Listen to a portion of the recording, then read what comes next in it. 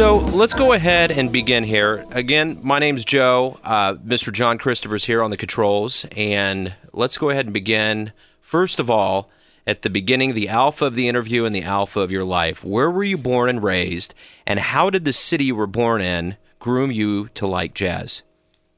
I was born right here in Kansas City, in Shawnee Mission Medical Center, and I grew up, listening to a lot of variety of music, but, my dad had a few big band CDs that I'd listened to when I was younger, and I actually got interested in jazz through swing dancing here in Kansas City, and eventually hearing the Dave Stevens Swing Orchestra with several Kansas City veterans playing.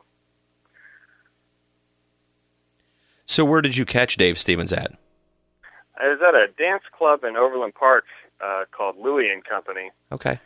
And at that time, I believe he had Rod Fleeman and Jürgen Belga, Jeff Harshbarger. At times he had Lonnie McFadden and Walter Bryant all playing in the band, so it was always a very swinging time. Yeah, I used to catch him back in the late 90s in Midtown, and it was always, sweat was pouring, the drinks were happy, everybody was dancing. It was good. Yeah, absolutely. So, when did you first start playing music, and what instruments do you play other than the Hammond B3? I first started playing music when I was in the third grade. My parents, put me in piano lessons, and I hated it at first. And, I came to them all frustrated and said, Mom, Dad, I want to quit. My dad says, no, listen, you take these lessons for a year, and then if after a year you don't like it, then we'll let you quit. And, I continued to be frustrated, and one day I remember I was practicing and I couldn't get something going, and my dad came over, and he is not a musician, but came down, sat down, and played what I was supposed to be practicing for my lesson, and it got me so frustrated that it encouraged me to practice more. And then, after a year rolled by, I liked it and I couldn't quit. And over the years, I played trumpet in the school band, and I played guitar and bass in various rock bands. I played a little bit of drum set in a punk rock band briefly. And I played piano. And then my true love, the Hammond B3. Why the Hammond B3? Because it kind of combines all of the strengths of my musicality. I primarily played bass, upright bass, and electric bass through high school and college. And, so it's got that groove foundation of being the bass player, but then it's also got the freedom of being the soloist and the accompanist, like the piano player. And it's also a self-contained orchestra. I mean, you can really get the power of a big band, or you can be as subtle as just a piano trio, all in one instrument. Very nice. Talk to me about your family and how they influenced your musical interests. I've got, first off, the most supportive parents who have pushed me and supported me emotionally and financially at times. They've supported me in all the things that I've done. I moved to New York for a few years, and when I came to my dad with that idea, he was all for it. Said, "No, go ahead." Even further back than that, my grandparents, both on my mom's side and my dad's side, my grandmothers both had a lot of musical influence. I know my mom's mom was on the radio back in the 40s and 50s here in Kansas City with her twin sister. And my other grandmother on my dad's side played a lot of piano by ear and was an accompanist for choirs and things like that. And so they both kind of claim my musical talent because neither of my parents really did music at all. So interesting. So it's in the genes. It's in the genes, yeah. So where have you performed around the country and the world? Not a whole lot around the world. I mentioned that I lived in New York for 2 years, and I played at several venues, especially in Harlem. My favorite place is being Showman's, which is an organ lounge on 125th Street, just a couple blocks west of the Apollo Theater. And oddly enough, the American Legion Hall in Harlem is just a grooving, swinging organ joint in the basement of a brownstone building. Hmm. I had a regular gig up there at a place called Perks. It was at 123rd Street in Manhattan.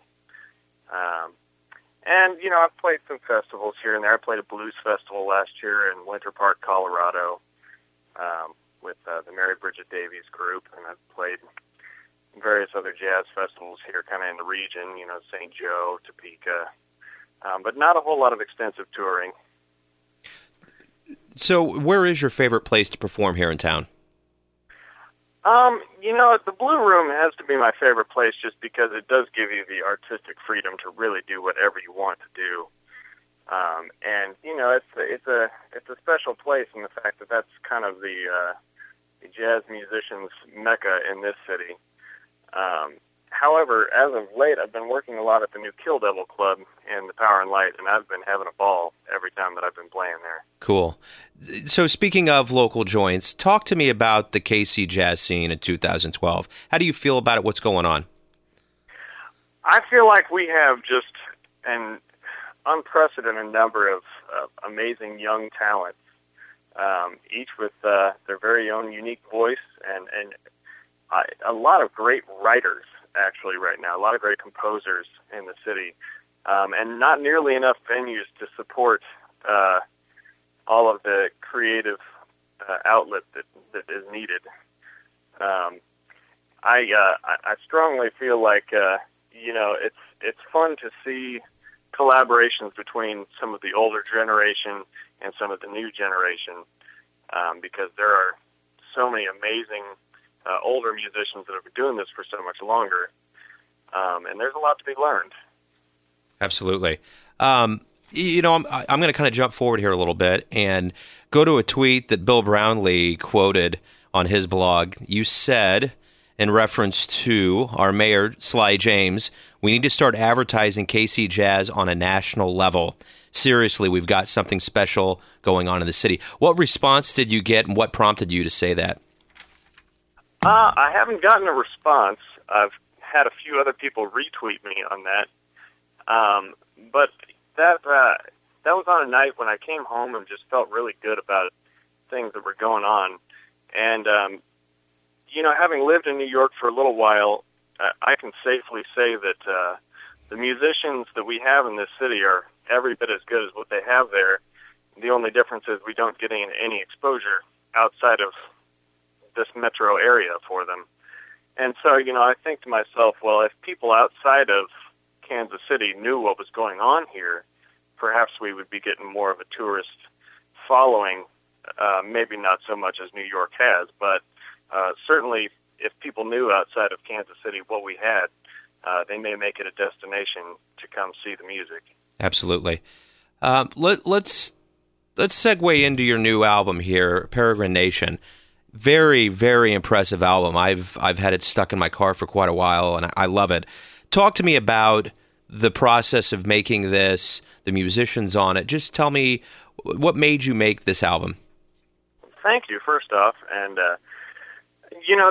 the guys on there are my working trio, Danny Embry and Kevin Frazee, and both of which are just some of the best. I mean, I've never felt more comfortable playing in a band in my life than I play with those guys. And, we've done a demo CD a number of years back, and after having moved back from New York and worked a lot with that trio and started writing some new material and kind of identifying ourselves as a group, I just decided that it was time to have something, that represented us better on record. And so I saved my pennies and went into West End Studios in Kansas City, and we just kind of laid it down. A couple of original tunes of mine, an original tune of Danny's, and a couple of covers. We did a tune by an organist that I respect, and he kind of mentored me in New York. Celino Clark was the opening track on the album Harlem Groove. And we did it straight to analog tape, and that was something that I really wanted to try because first it gives you a very, very detailed sound with a little bit of an edge to it that you can't get in digital recording. And then at the same time, I wanted to do it on analog tape because you can't go back and fix things. And I feel like jazz needs to be honest. And, you know, when you can't go back and fix things, that means you got to get it right. And so we had several takes where we would get done playing a tune, and we're like, man, that was really good, except there's just that one little part. I guess we got to go back and play the whole thing over again. Yeah, well said. So, being in the Hammond B3 genre, I'm curious, what is your favorite idiom of jazz? Bebop, post-bop, what do you like the best? I would say kind of that post-bop, hard-bop, soul jazz kind of thing. You know, I obviously listen to a lot of stuff with the Hammond B3, but I also, I'm in love with Hank Mobley's music. I listen to a lot of Horace Silver. And then even more modern, you know, I listen to, you know, like the Larry Goldings Trio, and I listen to Dr. Lonnie Smith, Joshua Redman, you know, some more modern players. But I prefer things that have an element of groove and something that makes me feel rather than making me think. Absolutely. I got to tell you, of all the instruments, having to pick the songs each week for a jazz show, there's something magical about the Hammond B3, but also for me, it's also the vibraphone. Those two instruments, which don't get as much play as the others, have a special allure, and I think real jazz fans recognize that when they hear it. Absolutely, and I tell you what, I think not just sound-wise, but seeing somebody that really can perform on both of those instruments, the vibraphone and the organ, is something to behold, because watching a good vibraphone player is oftentimes as entertaining as listening. Oh, yeah. Well, I can't believe that Milt Jackson had such a brief stay on this planet and produced so much. I mean, that album that he did with Coltrane is magical. Oh, yeah, absolutely. Let me kind of segue here, digging deeper into the jazz. Who are your jazz heroes? Well, Dr. Lonnie Smith has got to be at the top of my list. I had a chance to briefly study with him, and he's a guy that has, you know, been playing for so long and has so much wisdom to share, and is so supportive of people trying to carry this music on. And he just gave me just some real great advice that freed my playing up and freed me up as a person, I think. You know, the first lesson I took with him, he told me, don't try and play the music. Let the music play itself. And that was a concept that it was like, whoa, you're right. If I just stop thinking about things, things come naturally. And so he's been a real inspiration, and I have the luxury of having him a phone call away if I'm, you know, having some rough times and need some advice. And then the other, you know, I have to give some props to the man that taught me how to play the organ, is Mr. Everett Devan here in town, who I can safely say is one of the best living players of this instrument. And he, you know, he taught me how to groove, and I don't think there's anybody that grooves quite like he does. And I'll tell you, back to Dr. Lonnie Smith, this was something that really resounded with me also, as I was sitting in his living room, and he had two organs face to face, and he looked at me and goes, you know, here's the thing, is you can, and I should say that Dr. Lonnie Smith has the facility to play anything he wants to. But he looked at me square in the eyes and goes, you can play all this, or you can play all this, but if you reach out and touch somebody, that's really what's going to make the difference. Nice. Very nice. That's wisdom. Yeah. That's for sure. Talk to me about your accomplishments up to this point in the world of jazz. I think that, you know, the most recent album, Peregrination, has to be at the top of my list right now. We got a nice radio following. I think we had 18 or 19 stations across the country that were playing the record when we first put it out in May. And unfortunately, the Jazz Week charts went down, so we don't have an accurate way of knowing where we charted. But when they came back up, it was at number 91 or 92, something like that. And beyond that, just having the opportunity to play is anywhere, really. If there's one person to play to or 300 people to play to, it really is a blessing every time I get to be behind the organ. Cool. So if you could go back in time in the jazz time machine and meet two musicians from any era, who would they be and why? Well, I'd have to say Jimmy Smith, only because he passed right before I picked this instrument up and really got hip to the organ. And, he's the innovator of the instrument, so I'd love to go back and have a conversation with him, pick his brain a little bit, and obviously, historically, he was a joker, so I'd love to see what kind of shenanigans he had going on. And then also, I would love to have met Count Basie, only because I've heard how warm of a spirit he was, and I love big band music, and his band grooved the hardest. So right on. And he's a Kansas City native. Yeah, not native, but he spent a lot of time here. Oh yeah, absolutely. So what was it like to give your autograph away for the first time? It was kind of weird, really.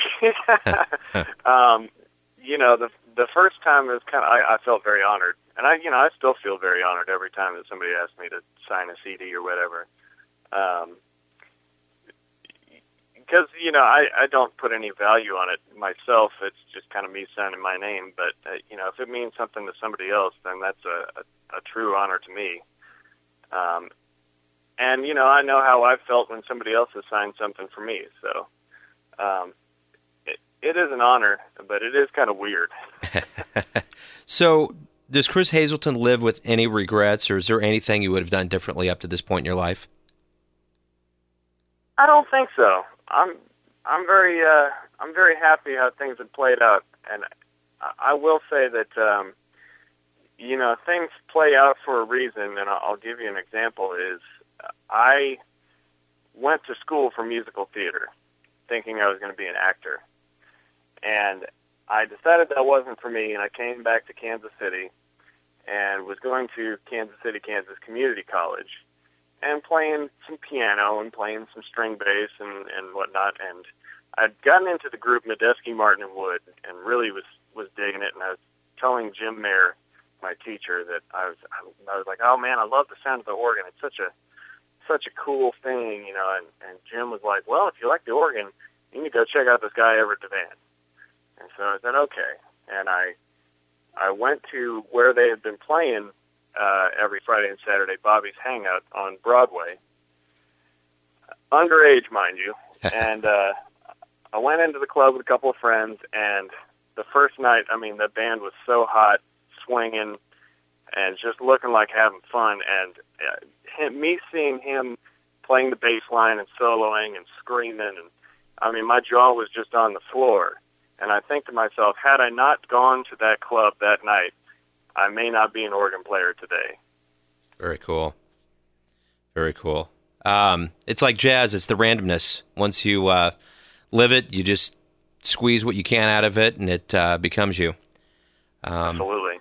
So let me ask you this right now. What album is in your car, or what are you listening to? I've been listening to a lot by the saxophone player from Vancouver, Corey Weeds. And I just love his music because he's been putting out a whole bunch of albums, and they all just, they're fun to listen to. There's not, once again, it's not thinking music, it's just enjoying music. A lot of groove-based stuff. His most recent thing was a tribute to Hank Mobley with Mike LaDon on the organ. So I've been listening to a lot of him. As a matter of fact, we've been in talks. He's going to come out here and play with my trio here in March, I believe. And then the other stuff that I listen to on any given day is the Larry Goldings, Sam Yahel, Horace Silver, Jimmy Smith, Jack McDuff. So when you get to a point where you've had too much jazz, or does that happen where you want to listen to something else? What would that be? Oh, yeah, it happens often. I'm a huge Beatles fan. I think that Paul McCartney was one of the greatest songwriters of all time. I listen to a lot of, older R&B, soul stuff, Marvin Gaye, Al Green. I like a lot of folk, Simon and Garfunkel and America, things like that. Cool. And, if I'm really feeling funky, sometimes I'll listen to Snoop Dogg. Nice. Very nice. I missed that website where you used to put in your script and it would come out with Snoop talk. Did you ever see that? No. Yeah, you'd say, I'm going to walk to the store, and it would be like, yo, schnizzle, badizzle, I'm going to hop along and get my nizzle. It was cool. And they closed it down, but it was pretty nice. That was something I always enjoyed about Snoop. He's one of the cooler cats out there. As I digress or elevate here a little bit, I have one more question for you.